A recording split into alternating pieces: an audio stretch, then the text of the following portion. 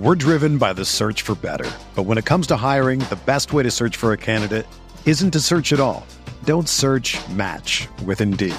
Indeed is your matching and hiring platform with over 350 million global monthly visitors, according to Indeed data, and a matching engine that helps you find quality candidates fast. Ditch the busy work. Use Indeed for scheduling, screening, and messaging so you can connect with candidates faster. Leveraging over 140 million qualifications and preferences every day, Indeed's matching engine is constantly learning from your preferences, so the more you use Indeed, the better it gets. Join more than 3.5 million businesses worldwide that use Indeed to hire great talent fast. And listeners of this show will get a $75 sponsored job credit to get your jobs more visibility at Indeed.com/Blue Wire. Just go to Indeed.com/Blue Wire right now and support our show by saying that you heard about Indeed on this podcast. That's Indeed.com/Blue Wire. Terms and conditions apply. Need to hire? You need Indeed.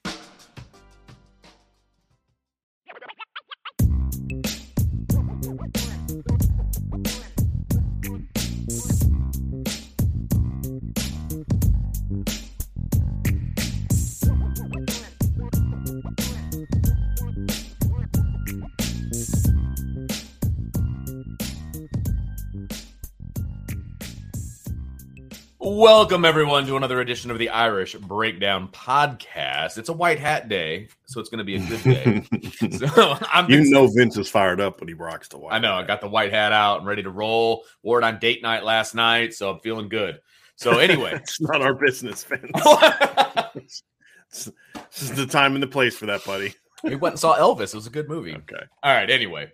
So welcome, everyone, to another edition of the Irish Breakdown Podcast. I'm Vince D'Addario. That guy right there is Brian Driscoll. And today we are going to start a two-part series, and it is going to be about the Notre Dame schedule for the 2022. What? We're not talking about recruiting and quarterbacks? No, we're not. We're not going to talk about that today. Okay, and good. Tomorrow is the mailbag, so people can ask that question then. Oh, dude, really? Why'd you have to put that out in the universe? Why'd you have to do that? Because you know it's going to come whether we tell them not to or not. So, but today we're going to rank the Notre Dame schedule, okay? And we are going to start at the bottom, and we're ranking them 1 through 12, but we're going to go 12 to 1. And Brian and I, we know ourselves, and we know how the IB Nation is, and if we tried to cram all 12 into one show, it wouldn't work. It would be a 5-hour show. So we decided to cut it in half, and we're going to talk about teams 7 through 12. The fact that we thought we could cover 12 opponents in an hour. Yeah, it's just like, what are we thinking? No. What are we thinking here? Let's make it 2 shows. Right. So we're going to talk about teams 7 through 12 today. We're going to start at the bottom and work our way up. And this is the way. So to peek behind the curtain a little bit, right? I put my ranking together. Brian put his ranking together. And then we kind of took the average and we melded them together for an IB ranking. And explain what it means by ranking, because it's not just 12 ranking them in ranking of like who's the best team and who's the 12th best team. So explain what we mean by there's a lot of things that go into it, right? There's where the game is going to be played. It is matchups for Notre Dame. Where and when, for example. Yeah. So if like USC was coming to Notre Dame, 2 tough games, all that stuff. Right. All of those things went into consideration for our ranking. And I will say this. When you put Brian's and mine right next door to each other, we have the same teams 7 through 12. It's just they're in a little bit of a different order, but not by much. It's like one spot here, one spot there, etc. So we were actually pretty close, which is good because we had the same bottom 6 and the same top 6. Yes, absolutely. So which is great, and I'm actually excited for both shows, but to see where your top 6 are. Yeah, and I was tired of Vince's disrespect of Marshall, so I had to bump them up the list. Actually, they're about the same. Well, if we average them together, maybe not. But yeah. I will say, and we will get to Marshall, but not for a while. I have a feeling this is Garen's wife. That is awesome. We're sorry. It's all our master plan to recruit you as well to join our team. So, yeah, when the wife jumps in and calls you out on in the chat, it's time to put IB down. It's time to push pause. Come back later, buddy. Yes, I know. And I will say, we were driving to our date last night, and I flipped on Sean's show for a second as we were driving. I wasn't driving; I was the passenger. And my wife just gave me this look, like, "Really?" I'm like, "I sorry." So yeah, I'm the same way, people. So don't feel bad. Do not feel bad at all. We're driven by the search for better. But when it comes to hiring, the best way to search for a candidate isn't to search at all. Don't search, match with Indeed. Indeed is your matching and hiring platform with over 350 million global monthly visitors, according to Indeed data, and a matching engine that helps you find quality candidates fast. Ditch the busy work. Use Indeed for scheduling, screening, and messaging so you can connect with candidates faster. Leveraging over 140 million qualifications and preferences every day, Indeed's matching engine is constantly learning from your preferences, so the more you use Indeed, the better it gets. Join more than 3.5 million businesses worldwide that use Indeed to hire great talent fast. And listeners of this show will get a $75 sponsored job credit to get your jobs more visibility at Indeed.com/Blue Wire. Just go to Indeed.com/Blue Wire right now and support our show by saying that you heard about Indeed on this podcast. That's Indeed.com/Blue Wire. Terms and conditions apply. Need to hire? You need Indeed.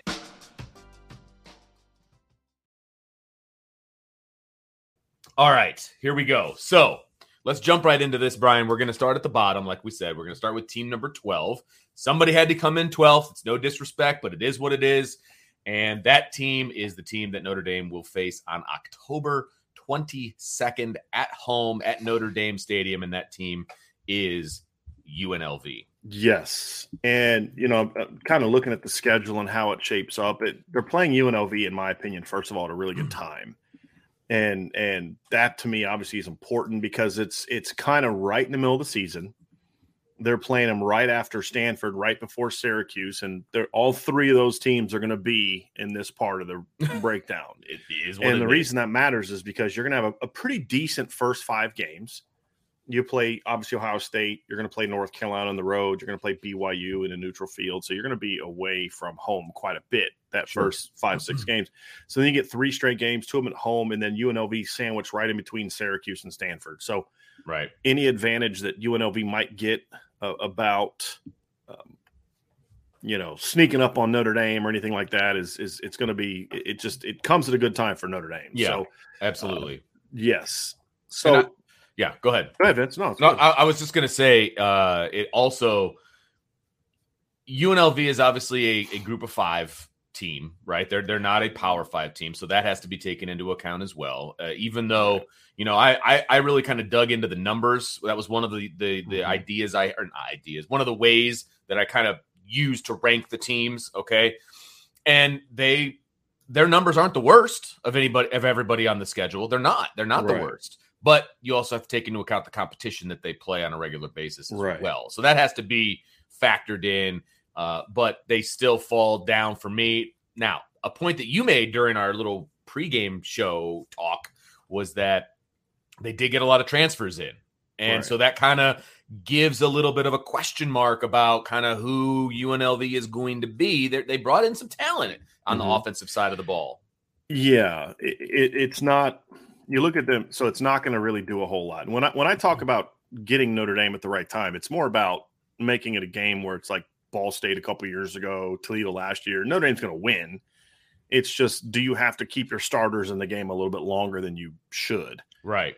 And that's kind of where we're getting at, and that's where I think the timing of it is pretty good for Notre Dame, because if you're able to handle your business, you're going to be able to sit guys at a time when you've got a pretty rough stretch coming up. So when you look at UNLV events, they went 2-10 last year. They're just not good. And Coach Arroyo's done some nice things. They got, like you said, a lot of transfers, but they went 2-10. They averaged 20.8 points per game. They gave up 32.8 points per game. And so, I mean, it's not even like they were overly competitive. Right. Except there was a game I did watch them once last year, as far as just like watching the whole game, and they played Fresno, and they lost 38-30.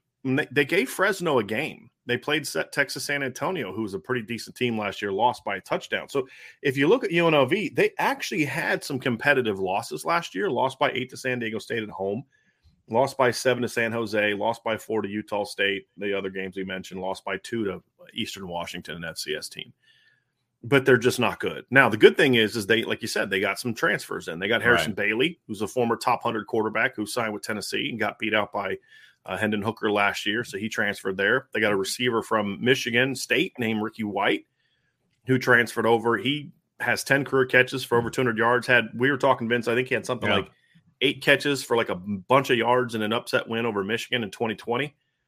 So, I mean, he's a kid that brings some big playability to them. Yeah. So, I mean, but they also return a lot. You know, they return 7 starters on both sides of the ball. So they're going to be better.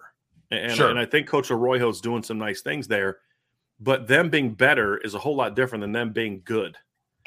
And that's the reality of it. You know, they're going to get better. It's just, if you're Notre Dame, this is one of those games where you've got to come out and be Notre Dame and make them remember their UNLV and get this sucker over by halftime. And it's your home game. I mean, it's in October. I mean, it's the prime time to have home games at Notre Dame Stadium with all the ambiance and everything that goes on. And then you just need to take care of your business. I mean, this is a team that should not put up much of a fight against Notre Dame, and you can't overlook them. I mean, you can't overlook anybody on your schedule. That's not – I would never say that about any team. You can't overlook them, but you need to go in there and you need to take care of business. And then, of course, it's an opportunity also fairly deep into the season where you can go a little bit further into your bench and you can get some more reps and you can try out a few things and you can get yourself right moving forward. Because, look, middle to late October, Brian, there's going to be a lot of guys nursing some injuries. Right. You know, just that's called football.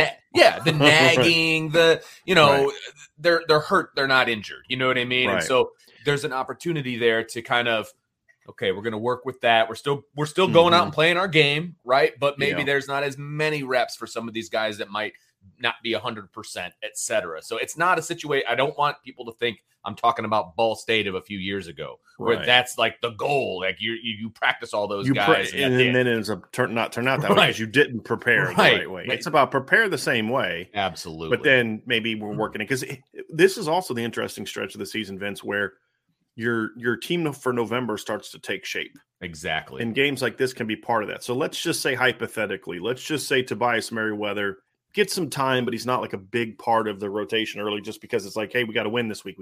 Right. This stretch that begins with Stanford and ends with Syracuse and has UNLV right in the middle is kind of that time where you can see that break out a little bit. Yes. And we saw that with Chris Olave at Ohio State a few years ago, Vince. If you remember when he broke out for Ohio State, he did almost nothing early in the year. He had like a couple mop-up minutes. And then late in the year, he started getting a little bit more action and started getting a little bit more playing time. Sure. And then all of a sudden – he comes out at the end of the season and he goes off. I mean, he had 1 catch in the opener, mop-up duty. He had 1 catch against Tulane a month later, mop-up duty. Then all of a sudden he catches 2 for 41 against Michigan State, plays more snaps, makes a catch and plays more snaps in a close win over Maryland. So clearly these aren't mop-up duty minutes anymore. Right. And then boom, he busts out, with 2 touchdowns against Michigan, and he breaks out with 5 catches for 79 yards in the Big Ten title game against Northwestern. So this is the stretch where you can maybe get some extra reps and some opportunities for some of your younger players that are part of your depth chart, right? To where not only are you giving them a breather at that point in time, but you're also now expanding your potential to expand your rotation a little bit because you do have a stretch of games that are very winnable. Because what you got to be careful of is that if you early in the year, if you try that against Marshall and Cal. Well, you're still building your team from a starting standpoint. Figuring out who you are and all of those different things. And you got to get yourself ready for North Carolina and BYU. Yes. Now that's kind of been established. Now it's like, okay, this is a chance for us to get so-and-so a little bit more time early. Or not just in the second half, but early. Right. And I really like you said, this stretch of 3 games, Stanford, UNLV, Syracuse. And you said it earlier, all 3 of those teams are going to find their way into this show. Okay. So, not to break any news here, but those 3 are going to be on this end. Okay. And this is where the second half of the season starts, right? This is, you're well into the season. You are, and then you've got these 3 games where, okay, that you can call them get right games. You can call them expansion games as far as expanding your depth chart a little bit. You can find out who's who Who's going to be able to help this you game in November? especially? Yeah, that's the thing. When you Absolutely. look at UNLV, that game especially needs to be that kind of game. That needs to be your get right game. Yes, if we're going to be honest. Absolutely. So that's UNLV. Again, we can dive. We could dive into like a specific matchup. We'll do a little bit of that as we get closer to the season. We'll dive into each opponent, but we're just going to kind of give a brief overview and kind of talk more big picture like we just did. Yeah, and I want to make sure people understand that we're going to do opponent previews, and we're going to spend, a whole show talking about the opponent, right? But this isn't that show. This is just ranking the opponents based on some things, and we'll dive in a little bit, but the more in-depth digging will be in the future. So I just want to make sure we put that out there so people aren't upset that we're not, really digging into. So let's go next. Yes. Let's go to number 11. So the number 11 team is obviously a team that you and I both have a tremendous amount of respect for, a team that we never want to see off of the Notre Dame schedule. But the bottom line facts are they have not been super competitive over the last couple of years. And it's been, to me, that's disappointing. Because I feel like Ken Niumatalolo, or however you say his name, I apologize. Niumatalolo. If you're watching. Yeah, I got that one right. Yeah, you can nail that. I always have trouble with his. I've been saying it for a decade. I know. DJ Uiagalelei stays as long as Hunter Renfrow did. I'll probably have his name down too by the time he's done. Good call. but I like Coach Ken. I like what they do over there. I think he's stayed when he could have left, which I give him a lot of props for. And it's been unfortunate that they've kind of fallen on some hard times here the last few years, and they're just not the competitive team that they've been in the past. And to me, that's disappointing. I like it's not to me. I like when Navy's competitive. I always want to play Navy. They're never going to come off the schedule, but I do want them to stink. I'm not going to lie to you because it is a draining game. I want them to and when they're really good at what they do, it can be an even more physically draining game. I mean, look, I don't want to dismiss that playing a triple option team is not draining it. You see it. I mean, you go into the training room the Monday after you played Navy and all your D linemen are getting ice baths. I don't know if that's still a thing, but whatever the modern equivalent of that is. No, it's a thing. Is it at Notre Dame? I don't know if they put them in some chamber that heals them from the triple option or something like that. Heals them from the triple option. Whatever. Okay, that's funny. But that's funny. I mean, it is a rough game, and when they're not good, two things happen. Number one, they're not as good at doing those things, if we're being honest. And number two, you're out by halftime, and we've seen that a lot more recently. And you look at Navy last year.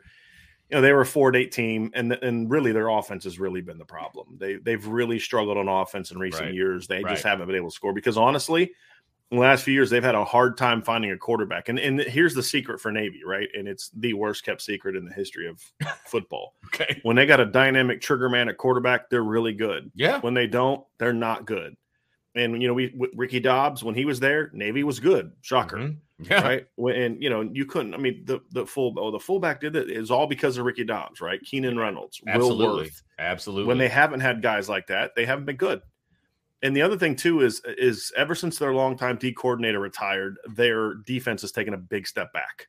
Yeah, they're just not the team that they were on defense. And that feels like the hardest part about being at Navy is defense. You know what I mean? Like that's really defense. You can manipulate some things offensively to hang in there with people, but defensively, we talked about it. You need dudes on defense to be good at defense, and it's really hard to get those guys at Navy.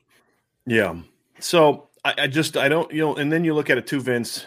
Their top 3 rushers are gone, and they lose 4 starting offensive linemen, and their quarterback's just not dynamic. He had like 300 some rushing yards last year.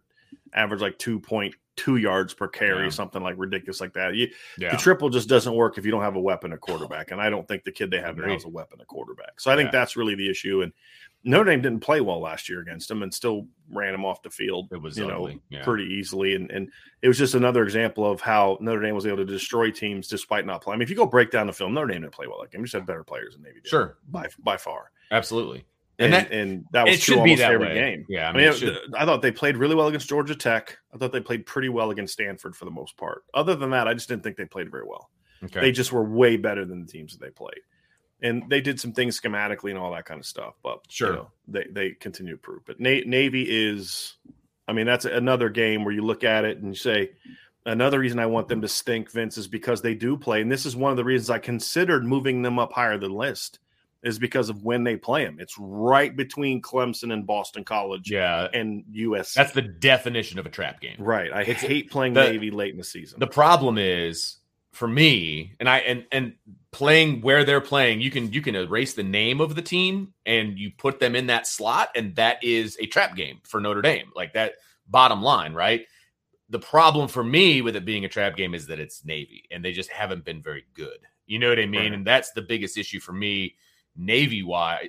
It's just it's less of a trap game because they're just not very good right now. Right, and but it's this year. It's good that they're not good. That's my point, because it is sandwiched between Clemson and BC and USC, and I want to get my starters out of there if I'm Notre Dame's coaches by halftime. And if you take one of these, maybe a couple of these other teams, and put them in that slot, I'm more worried about that being a legit trap game. You know, does that make sense? Like, it's just Navy's doesn't scare me anymore. They should have never scared you. That said a whole lot more about Notre Dame than Navy. That's fair. The point of it, however, is the timing of the game is the thing that concerns me the most.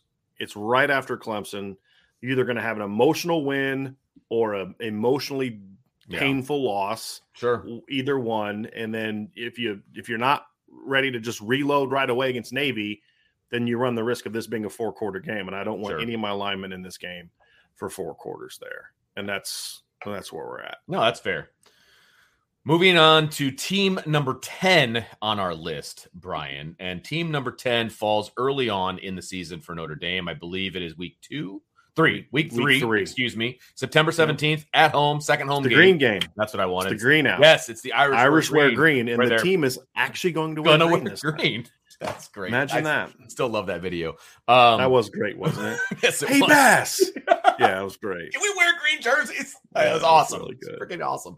Really okay, good. So we're talking about Cal, and this is, I don't know the series history, but it's the first time they played Cal in a really long time. I don't remember them playing Cal, and I've been watching Notre Dame pretty consistently for a very long time. It's not often, but they have. I'm pretty sure they have played. I'm sure they played them. I could be wrong, but yeah. They have played 4 times in history events. Okay. And Notre Dame, not shockingly, is 4-0. And they played a 4-game series. Basically, they played in 59 and 60, and then 65 and 67. Okay. So that Notre Dame won 28-6, 21-7, 48-6, and 41-8. So my memory is not failing me in this instance. They have not played in your lifetime. Okay, fair enough, or yours for that matter. You're a spring chicken too, buddy. So. Excuse me with the but we're talking Cal here. Cal is, let's do the resume, right, Vince? 5-7 off of last year, right? And they were competitive 5-7 at times. 23 and 8 points per game on offense, but 22.3 points per game allowed on defense. Their defense. Justin Wilcox is their head coach, very good defensive coordinator. The thing is like Cal. If I just base it off of last year, Cal's up higher because, like I said, they were 3-7 last year, but they were they were 5-7 last year, but they were a quality 5-7. They played good defense. They lost to Nevada by 5. They lost to Washington by a touchdown. They lost 21-6 to Washington State. They lost 10-3 to Arizona, right? You look at their schedule, and outside of they lost by 2 to TCU, 7 to Oregon. Outside of a late season blowout loss to UCLA, they were in every game for the most part. It just, the problem is, they have no offense. They scored 17, 24, 6, 17, 3, 14. And even in some of their win, how many teams win multiple games scoring in the 20s? Yeah, right. And that happened to them last year. End of the season with a good win over USC. The problem is here's what I like about Cal. I like Justin Wilcox as a coach. They're very disciplined. Mm-hmm. They're tough. They're physical. They don't make a lot of mistakes. The problem is they just have almost very, very little talent. Marshawn Lynch and Javid Best aren't walking through that door, right? Aaron Rodgers is walking out of the tunnel. Aaron Rodgers. Yeah, right? exactly. Deshaun Jackson's not returning a punch for them right now. This is just a team that just doesn't have a lot of talent. And not only do they not have a lot of talent, they only have 3 starting offensive players and 4 starting defensive players coming back. And only 1 skill player coming back on offense, and it's their running back. And they lost their quarterback. They lost a lot. And, it's just – they're going to struggle. I'm looking at their starting lineup and project starting lineup. It's like freshman, Like it's and a quarterback they're getting back is the kid that Notre Dame is familiar with. It's Jack Plummer, the kid that transferred in from Purdue, and we saw what Notre Dame did to him last year with David Bell and the guys he had around him at Purdue. So it's not going to be a pretty game. I mean, Notre Dame could score 24 points and win by 3 touchdowns in this game. I mean, that's their offense is bad. Right. It's their defense. Yeah. I mean, if Cal has a calling card, it's their defense, but they only have so many of those guys coming back, which is obviously a huge problem. And all of their returners they have one guy coming back from their front 7. Yeah, and there you go. I mean, if you're looking at last year's numbers, they were top 50. They were top 50 defense. They were 32nd in scoring defense and 48th in total defense. And that's okay. I mean, that's pretty good playing in the Pac-12. You know what I mean? Because teams like to score, et cetera, et cetera. That's pretty darn good. And that's why I actually had them a little higher, but I understand where you're coming from when it comes to guys coming back and the transfers and the young kids. And there's just a ton of question marks when it comes to Cal. And on top of that, it's a home game for Notre Dame. They match up really well against Cal across the board. I mean, again, we're splitting hairs here. They're still a double digit on our list. I mean, they're 10th on the list. I mean, it's not a whole lot of, they couldn't get much worse. So we're splitting hairs, but at the same time, you got to give them a little bit of respect because they still have, I believe they still have the same coaching staff, right? So yeah, I mean, Peter Sherman's a quality defensive coordinator, in my opinion. He's their defensive coordinator. I said I like Justin Wilcox. Bill Musgrave's their offensive coordinator. He's been around a long time. The problem is he's a pro-style guy. And the problem with pro-style guys is you need players. Right. And Chase Gerber's left. So, I mean, they're in trouble. And, we'll see how Notre Dame is emotionally. And it makes sense for this to be the green jersey game since they're not, their jerseys are kind of, their colors are somewhat similar to Notre Dame's. Not exactly. I mean, different yellow and all that, but they're navy and gold. Yeah. And, now you're going to stand out a little bit more. So, and they're going to, I mean, it's interesting. We'll actually get to see 2 of these teams that we've talked about already play each other the week before because UNLV travels to Cal. So we'll get to watch those 2 teams play the previous week. But I mean, ideally, you'd think Cal's going to be 2-0. They start off with UC Davis and hopefully can win that one and then play UNLV. But this should be a game that Notre Dame rolls. But the one thing I like about this game, Vince, is I like the fact that you are going to have to play a pretty decent defense. They're going to be physical. Again, they're just not talented, but they're going to be well coached. They're going to be physical. This is going to be, in my opinion, one of the better schemed defensive teams on the schedule. And so that'll be a good test for Tyler Buchner as well, as Notre Dame looks to kind of get back on track after whatever happens in the opener, one way or the other. It's either you're bouncing back from a loss or you're trying to find your footing in this emotional win where you've got to say, okay, Ohio State's behind us one way or the other. It's time to focus up. Yeah. And, Marshall and Cal, to me, the reason I like them back to back and let's go to Marshall next because then I can talk about they're also back to back in our rankings. Yes, they are. But anyway, let's transfer to Marshall, who's number 9. Yes, so Marshall's number 9. It is Notre Dame's second game of the season, week 2, obviously, first home game, and the Fighting Kane Maddens. I didn't have a whole lot of respect for them coming in, but then I started to dig into them a little bit, and I actually had them at 9 in my rankings, and so that bar, just that's respect for Vince. That's respect for me, baby. Look, you're a group of 5 team, right? And you're over a Power 5 team in Cal, so give credit where credit is due, I suppose. And then I had them over a different Power 5 team as well. So hey, that's a lot of credit coming from me, okay? And I have a lot of Cade Madden PTSD. So you do. The first step is to admit you have a problem, and that is my problem. So, but look. Marshall's numbers, and again, you have to by who they play. Well, let's dive into it. Their numbers are pretty good, Brian. They went 7-6 last year. Athlon has them projected to go 8-4 this year, 5-3 in the Sun Belt. Now the Sun Belt's a good league. Like for Power 5, for Group of 5, it's a good league. It's App State. It's got Coastal Carolina. It's got Troy. It's got some decent teams in it. Sure. They went 7-6 last year. I'm glad that you have them ahead of Navy now. When you remember when we had this conversation before, and you're like, Navy's better. I'm like, they beat Navy 42-7. Sorry, I had to get that in there. Had to, Vince. I'm sorry, I was wrong. 49-7. Oh my bad.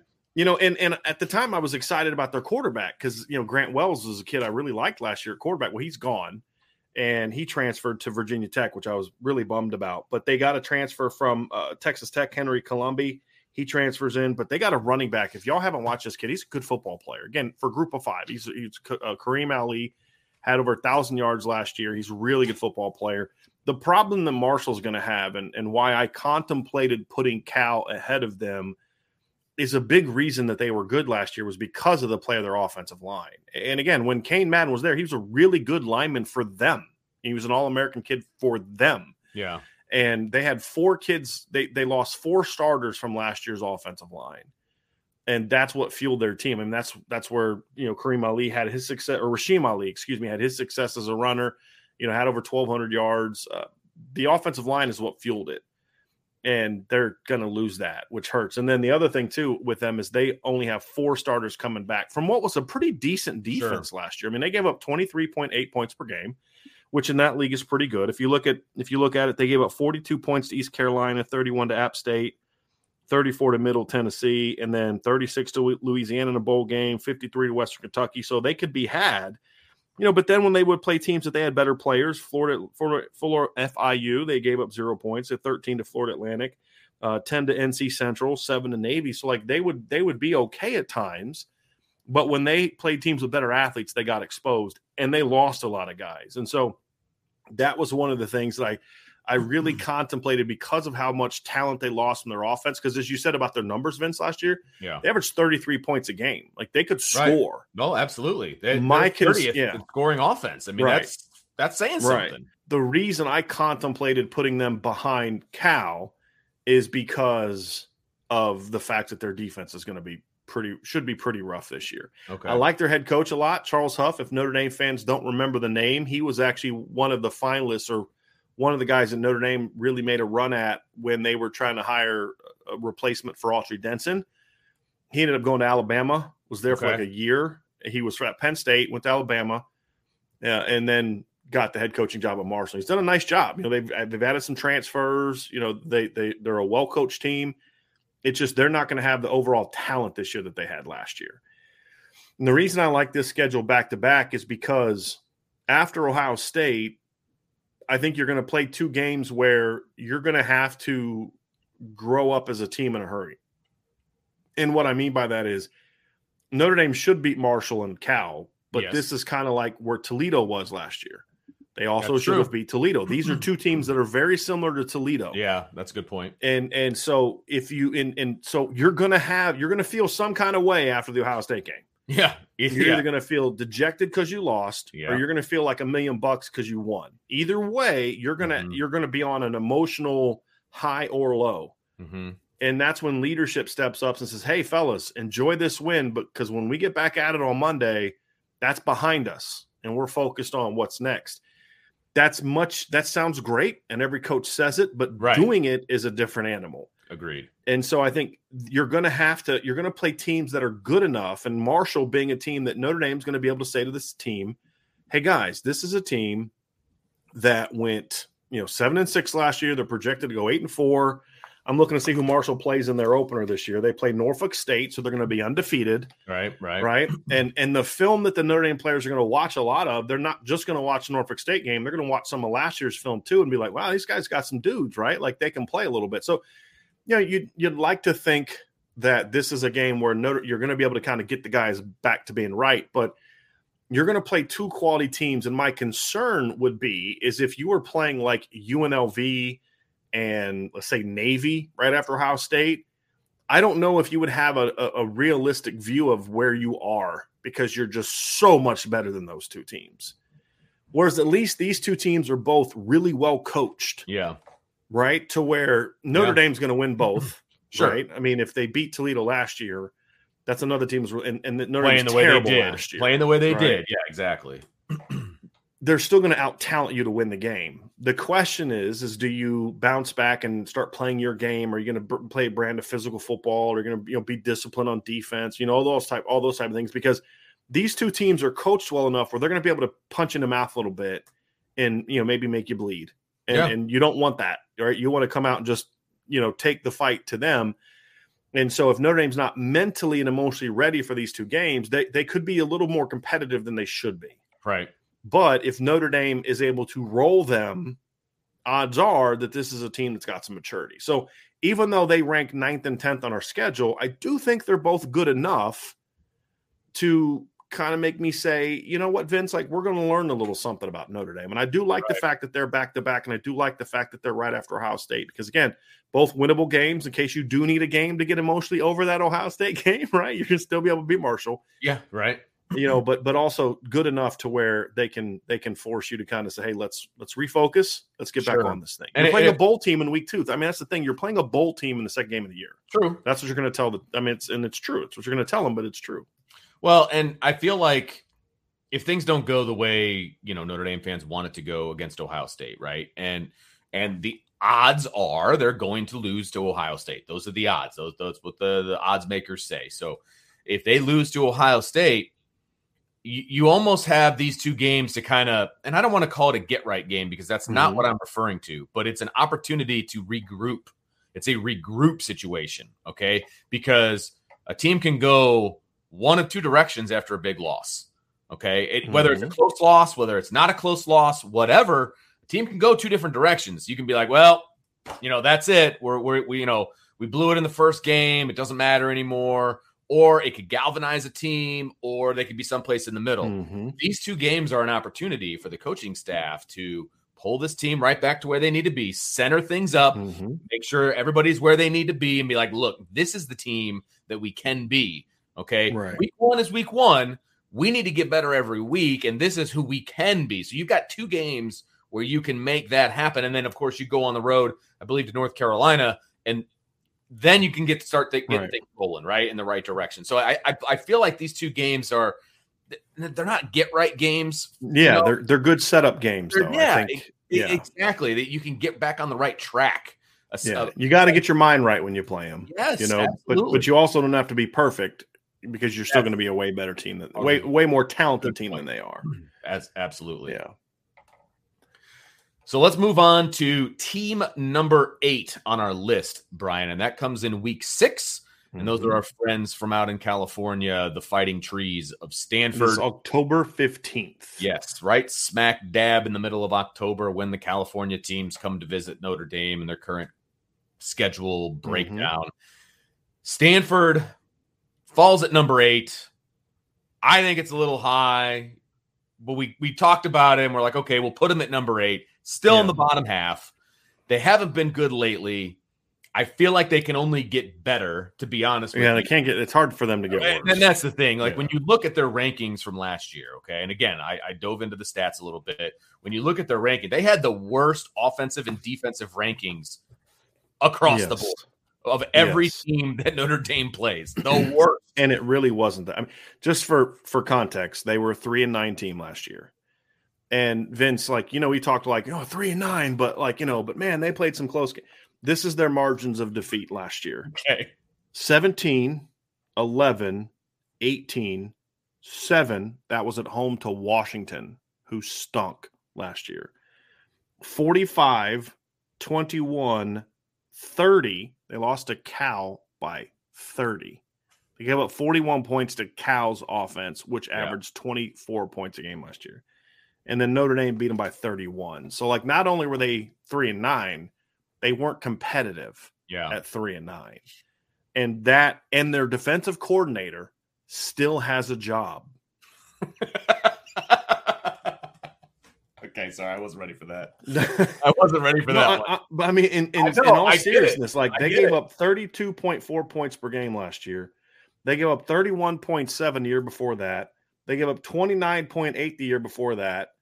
And then he still has a job. And this is, you want to know why David Shaw is not winning the way he used to? It's stuff like that. Yeah. Lance Anderson has been a really not a good defensive coordinator, and it's gotten worse the last 3 years. And there's just, he's still there. Yeah. They were the only team. I looked up 4 rankings, right? Scoring O, scoring D, total O, and total D. Okay. Right. Just to kind of get a picture of who these teams were last year.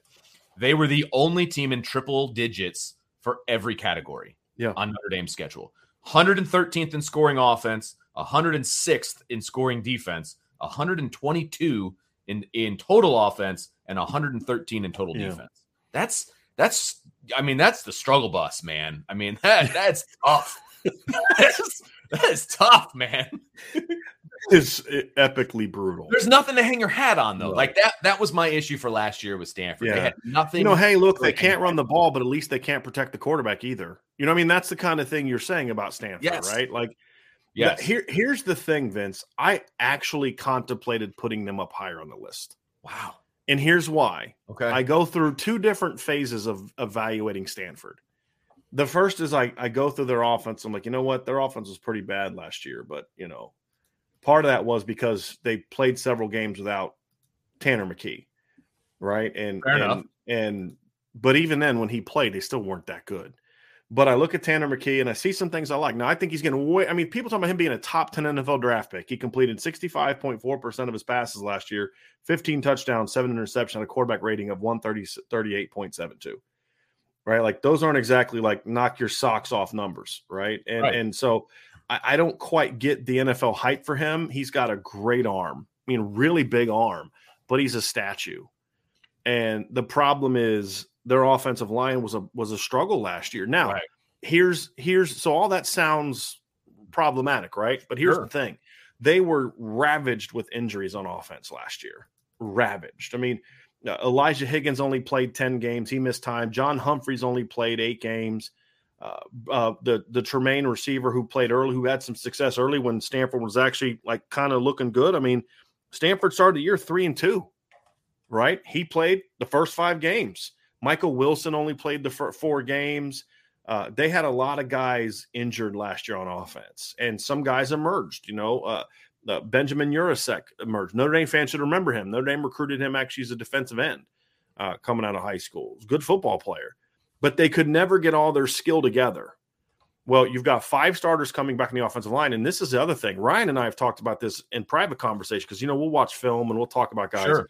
But, like, they got some talented kids on the offensive line. Like, Walter Rouse is a kid that I'm like, just from a pure talent standpoint, he's really good. Miles Hinton was a 5-star recruit coming out of high school. Their right tackle. Whose brother played in Michigan, and his dad was a first-round draft pick in the NFL. Claim to fame of his dad, Chris Hinton, he was the guy that was traded for John Elway from the Colts, or from the Broncos to the Colts, for the number one in that draft pick. So it's just one of those things where, Benjamin Bragg, there's talent there, Vince, but they just don't play well for some strange reason. Yeah. And so I almost convinced myself into saying, you know what, they should be higher because they do have talent. Michael Wilson was a really talented 4-star player coming out of high school. Elijah Higgins, 4-star player. Benjamin Urasek, 4-star player. John Humphreys, 4-star player. E.J. Smith, 4-star player, the running back. Emmitt Smith's son is they're going to be starting running back this year. He did some nice things last year. Sure. It's just, will they be able to put it all together? But I actually do think their offense is going to be better. So they got 10 guys coming back last year from last year's team that were starters. And now that may sound like, well, you got 10 starters coming back from a team that stunk. Yeah, but a lot of those guys weren't there the whole year. And as I said, when they were healthy early in the year, they were 3-2. They beat Oregon in overtime. Now, part of that was because of the situation with Joe Moorhead and being sick and hospitalized right before the game. But they scored 42 points in a win over USC and 41 points in a win over Vanderbilt on the road. So the incompetence we saw late in the year wasn't the same early when they were healthy. Sure. And that's the thing we have to acknowledge, okay. Right? And so then that tells me, you know what? Stanford needs to get moved up. Then I go look at their defense, and I'm like, man, they really sucked on defense last year. Let's see who they have coming back. No one? Cool. All right. Like, they got a corner that's really good. Outside of that, their talent on defense is just like, wow. Okay. Nope. I mean, there's so, like, it used to be where, like, their defense was loaded with guys that Notre Dame tried to recruit. And now it's like, nope. Like, they just don't have talent. They're really slow. Yeah. That's the problem. They're very slow in the front 7. That's going to hurt them against Notre Dame. It's going to hurt them a ton. And so I think their defensive coordinator stinks. I mean, with all due respect, I mean, I'm sure Lance Anderson's a nice guy. He's a terrible defensive coordinator. And I just don't see that getting any better. Right. And because they weren't injured on defense last year. That's the thing. I mean, everybody has their bumps and bruises, but They were pretty healthy last year on defense. They just weren't any good. and I don't see that getting better. So their offense would have to get astronomically better for it to really have an impact on their overall record. Now, they're not going to go 3-9. That's the one thing I'm pretty confident in. They're going to be better than 3-9. But how much better? Enough to challenge Notre Dame? Not unless something dramatic happens. They're going to have to get a lot better to do that. But right. I do think their offense is going to provide Notre Dame's defense with a much better test. If they're coached right and healthy, this could end up being one of the best offensive lines that Notre Dame is going to face this year. Because there's talent there. I mean, Walter Rouse and Miles Hinton, if they are healthy, are one of the better tackle tandems on the schedule from a talent standpoint. You know, it's an unknown of if they're going to be ready to play or not. That's the bigger question. Right. My other thing is if Notre Dame, you know, this defense that they're going to be going up against, if Notre Dame is scoring every possession, now they're going to get out of what they want to do offensively. Right. And that because, you know what I mean? You have to play catch up. Yeah. Right. And they're not going to be able to. It puts a ton of pressure on your offense too. It's like, we got to score, man. If we don't score. And you have to be perfect. Like the offense in that scenario, the offense has to be perfect. And by the time Notre Dame sees them in week 6 or in game 6, I should say, you know, how much pressure is this offense going to be feeling for Stanford, where they know they have to be perfect, especially going across the country to Notre Dame, into Notre Dame Stadium, that environment, et cetera, et cetera, et cetera. That's a lot of pressure on an offense, to me, in my opinion, right? Yeah. There's still a bottom half team on this schedule. And, you know, let's say you wanted to move them up. My issue with moving them up is then you got to look at the other teams on the schedule and it's like, okay, who are they going to be above? And I think that's also where I would have trouble moving them up. Like, am I putting them above North Carolina, Boston College? You know what I mean? Like, go through the list of the teams that are in the top half. I can't put them ahead of any of them. Yeah, I'm with you. I'm with you. I once you kind of dive into it and you see how bad their defense is, you're like, I can't go any higher. Right. But when I'm just looking at the offense, though, and this is my point, is when I'm just looking at the offense, like, okay, this is actually has a chance to be a good offense because they've got some receivers that they're big physical receivers that can play that jump ball game. Stanford's we saw what Benjamin Urasek did last year to Notre Dame when he was the only weapon they had to worry about. He still beat him for a long touchdown. Yeah. You know? And that, like I said, when Stanford was good offensively, was those big receivers, man. It was like it felt like they had just tight ends everywhere. And and ones on the outside. They would do. I mean, they even beat Julian Love. I mean, they just throw fade routes and they'd literally go in the end zone and just like box dudes out and they just throw it up in the air. I mean, I still remember that touchdown Julian Love gave up where he's like trying to get back around a guy and he's just literally like boxing the guy out. And it's just like, okay, that can't be legal, but you know, it's like, what can you do? Yeah, get around that giant body. Yeah, seriously. I get it. I was waiting on him to like post up and like put his hand up, like, you know, I got it. Like, throw me the oop. You know, it's just, but yeah. So that's where Stanford is, Vince. Yeah. Just again, should be better. Looking at their schedule, you know, they play Colgate in the opener. Then it's kind of like, okay, we're going to find out quick how good Stanford is, and that's the other thing that could hurt Stanford is they're not an incredibly deep team, and this is who they play between Colgate in the opener and Notre Dame. Okay, USC at home. At Washington, at Oregon, home against Oregon State. That's who they play in between Colgate and Notre Dame. So that's not exactly ideal. Yeah, I mean, you know, that could be a thing too. Is like they're either going to be riding high because they've had a couple big wins, or it's like they're ready to. And that's the thing about Stanford is the last couple times they haven't been good, Vince. They kind of quit. And they just, exactly. They kind of quit. Yeah. I mean, yep. And I hate to say that. Like Notre Dame on the road, that has a way of making you be like, you know what? Yeah, we're good.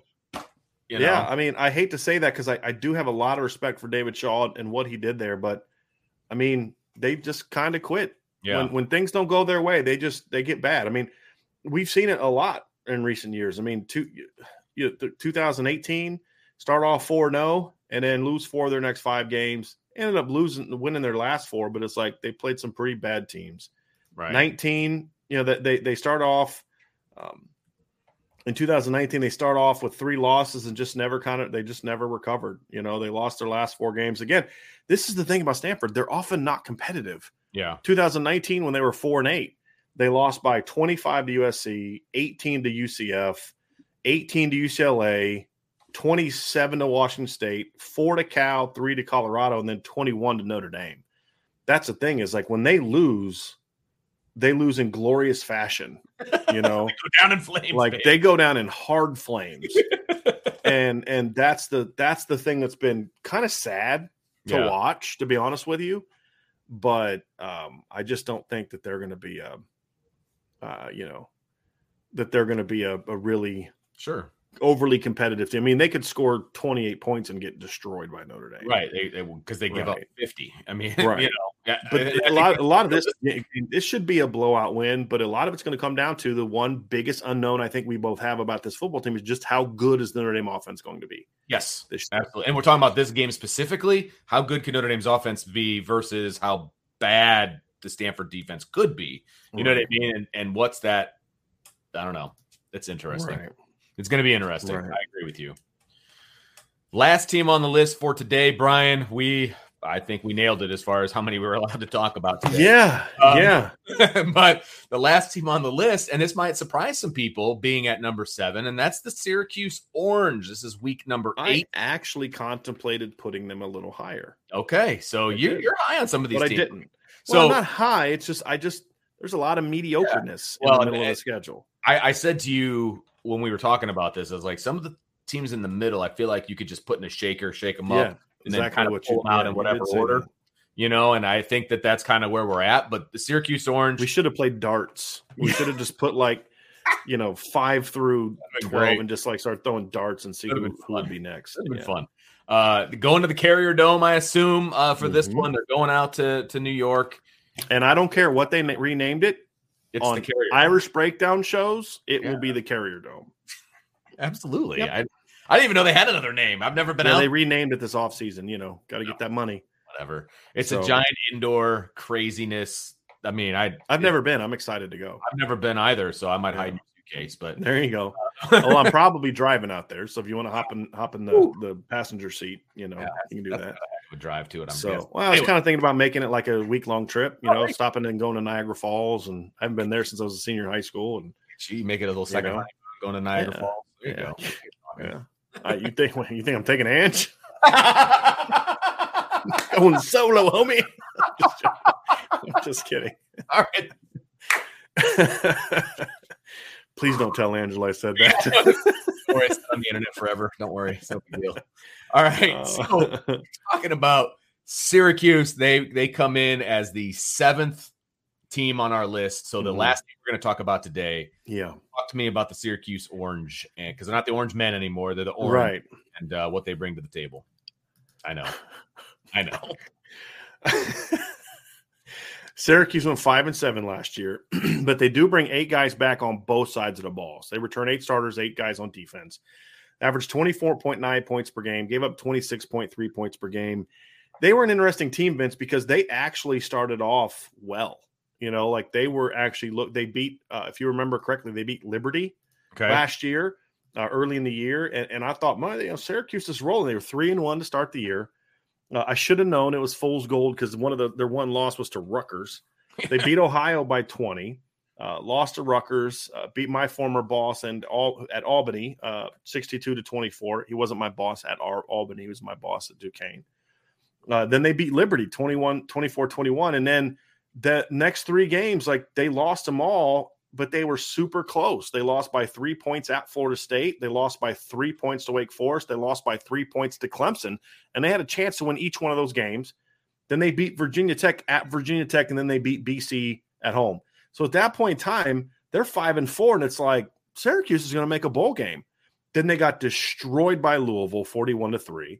They got destroyed by NC State, 41-17. Got destroyed at home by Pitt, 31-14.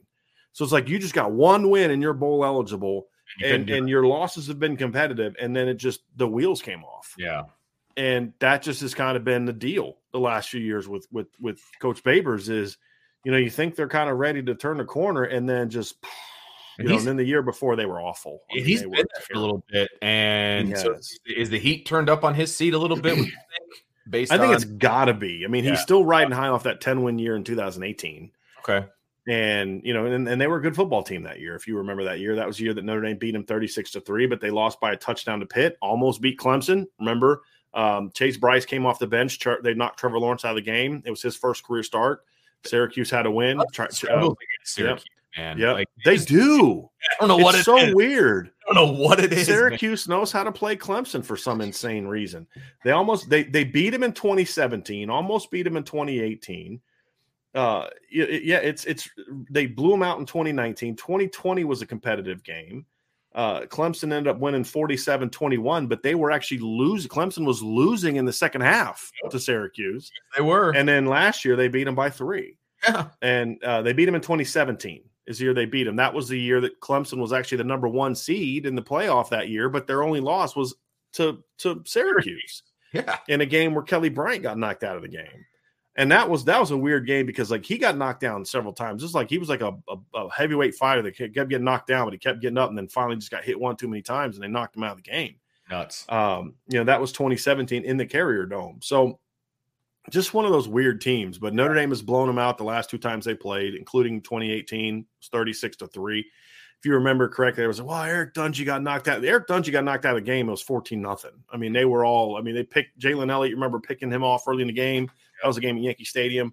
Ran it back inside the 10. Notre Dame scored. I mean, they were all over Syracuse. Maybe Syracuse would have scored another touchdown or 2, but I promise you Notre Dame would have kept pouring points on if Syracuse would have kept scoring. They would have kept pouring points on because they could not stop them.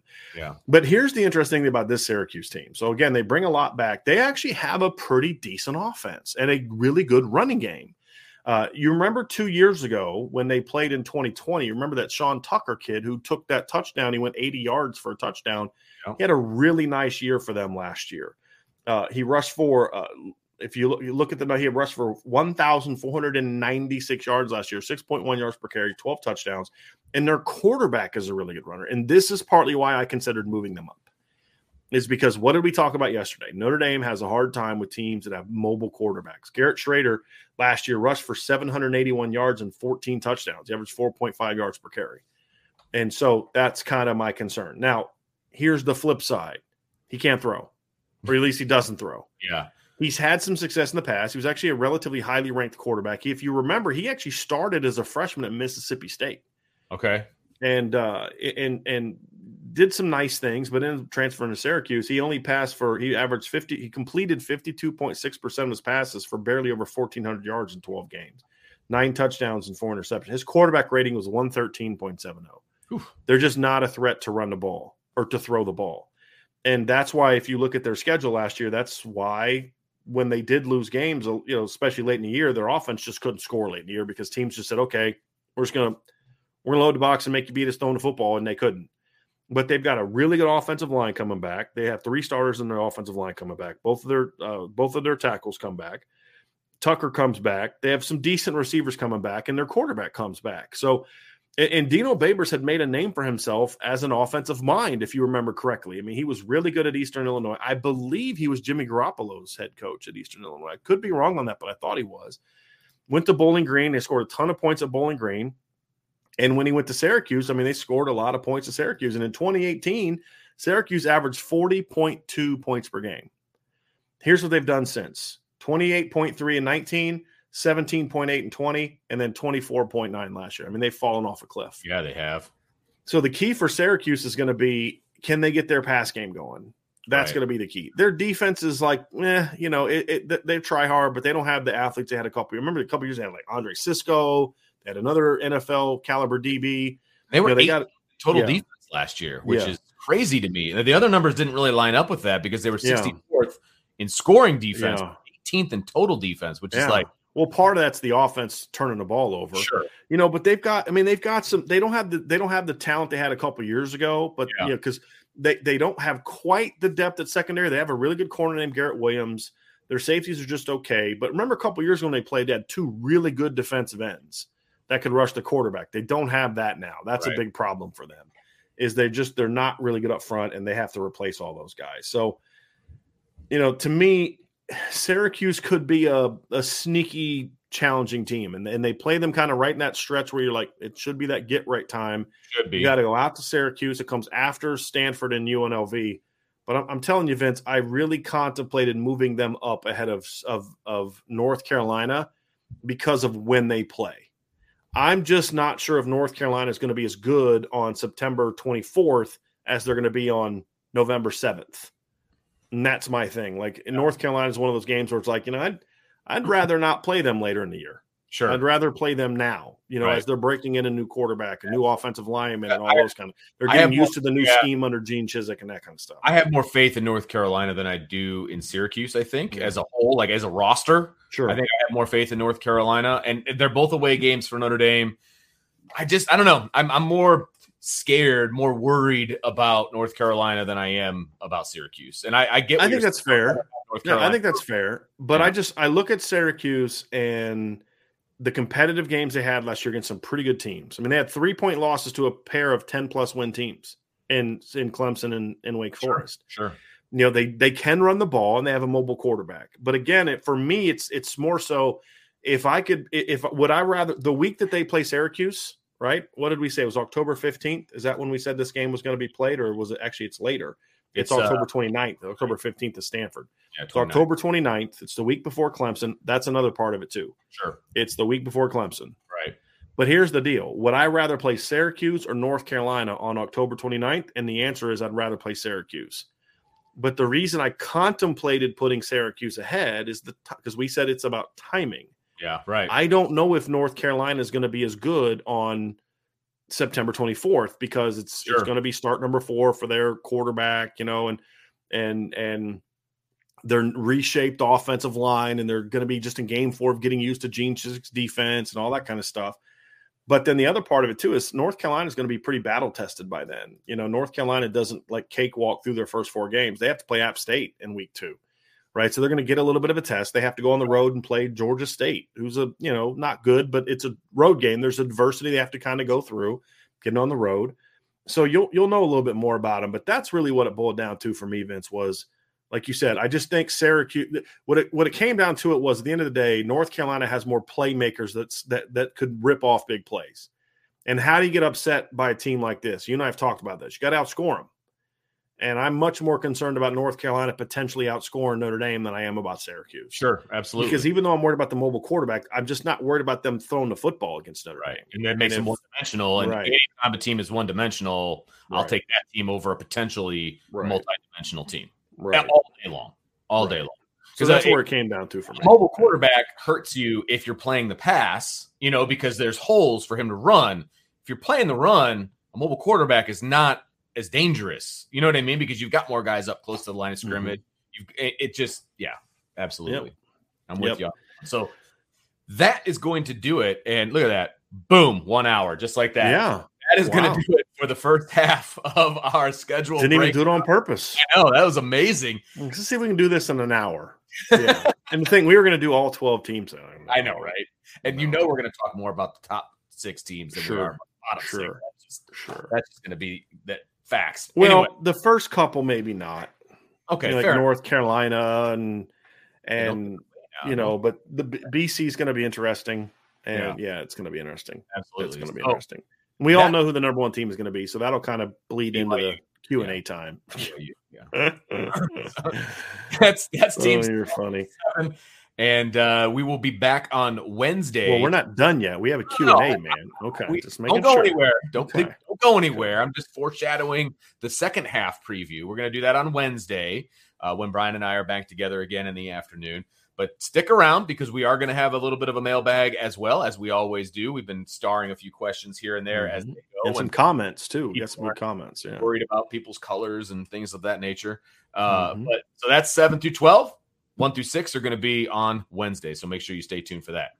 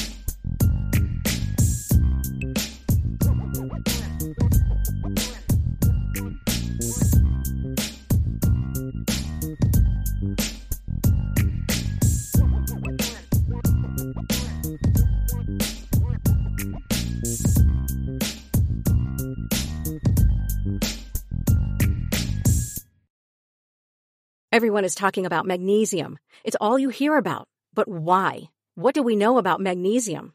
Well, magnesium is the number one mineral that 75% of Americans are deficient in. If you are a woman over 35, magnesium will help you rediscover balance, energy, and vitality. Magnesium supports more than 300 enzymatic reactions in your body, including those involved in hormonal balance. From functional medicine doctors to mental well-being and female hormone experts, we all know that magnesium is the one mineral to improve all aspects of well-being and health. But which one? Magnesium Breakthrough from Bioptimizers, the trusted choice recommended by leading experts with 7 best-absorbed forms of magnesium to ensure your body receives the support it needs for overall well-being. Go to bioptimizers.com/balance today and use code BALANCE10 for 10% off. Support your journey to wellness at bioptimizers.com/balance. Magnesium Breakthrough from Bioptimizers, your foundation to optimal health and vitality.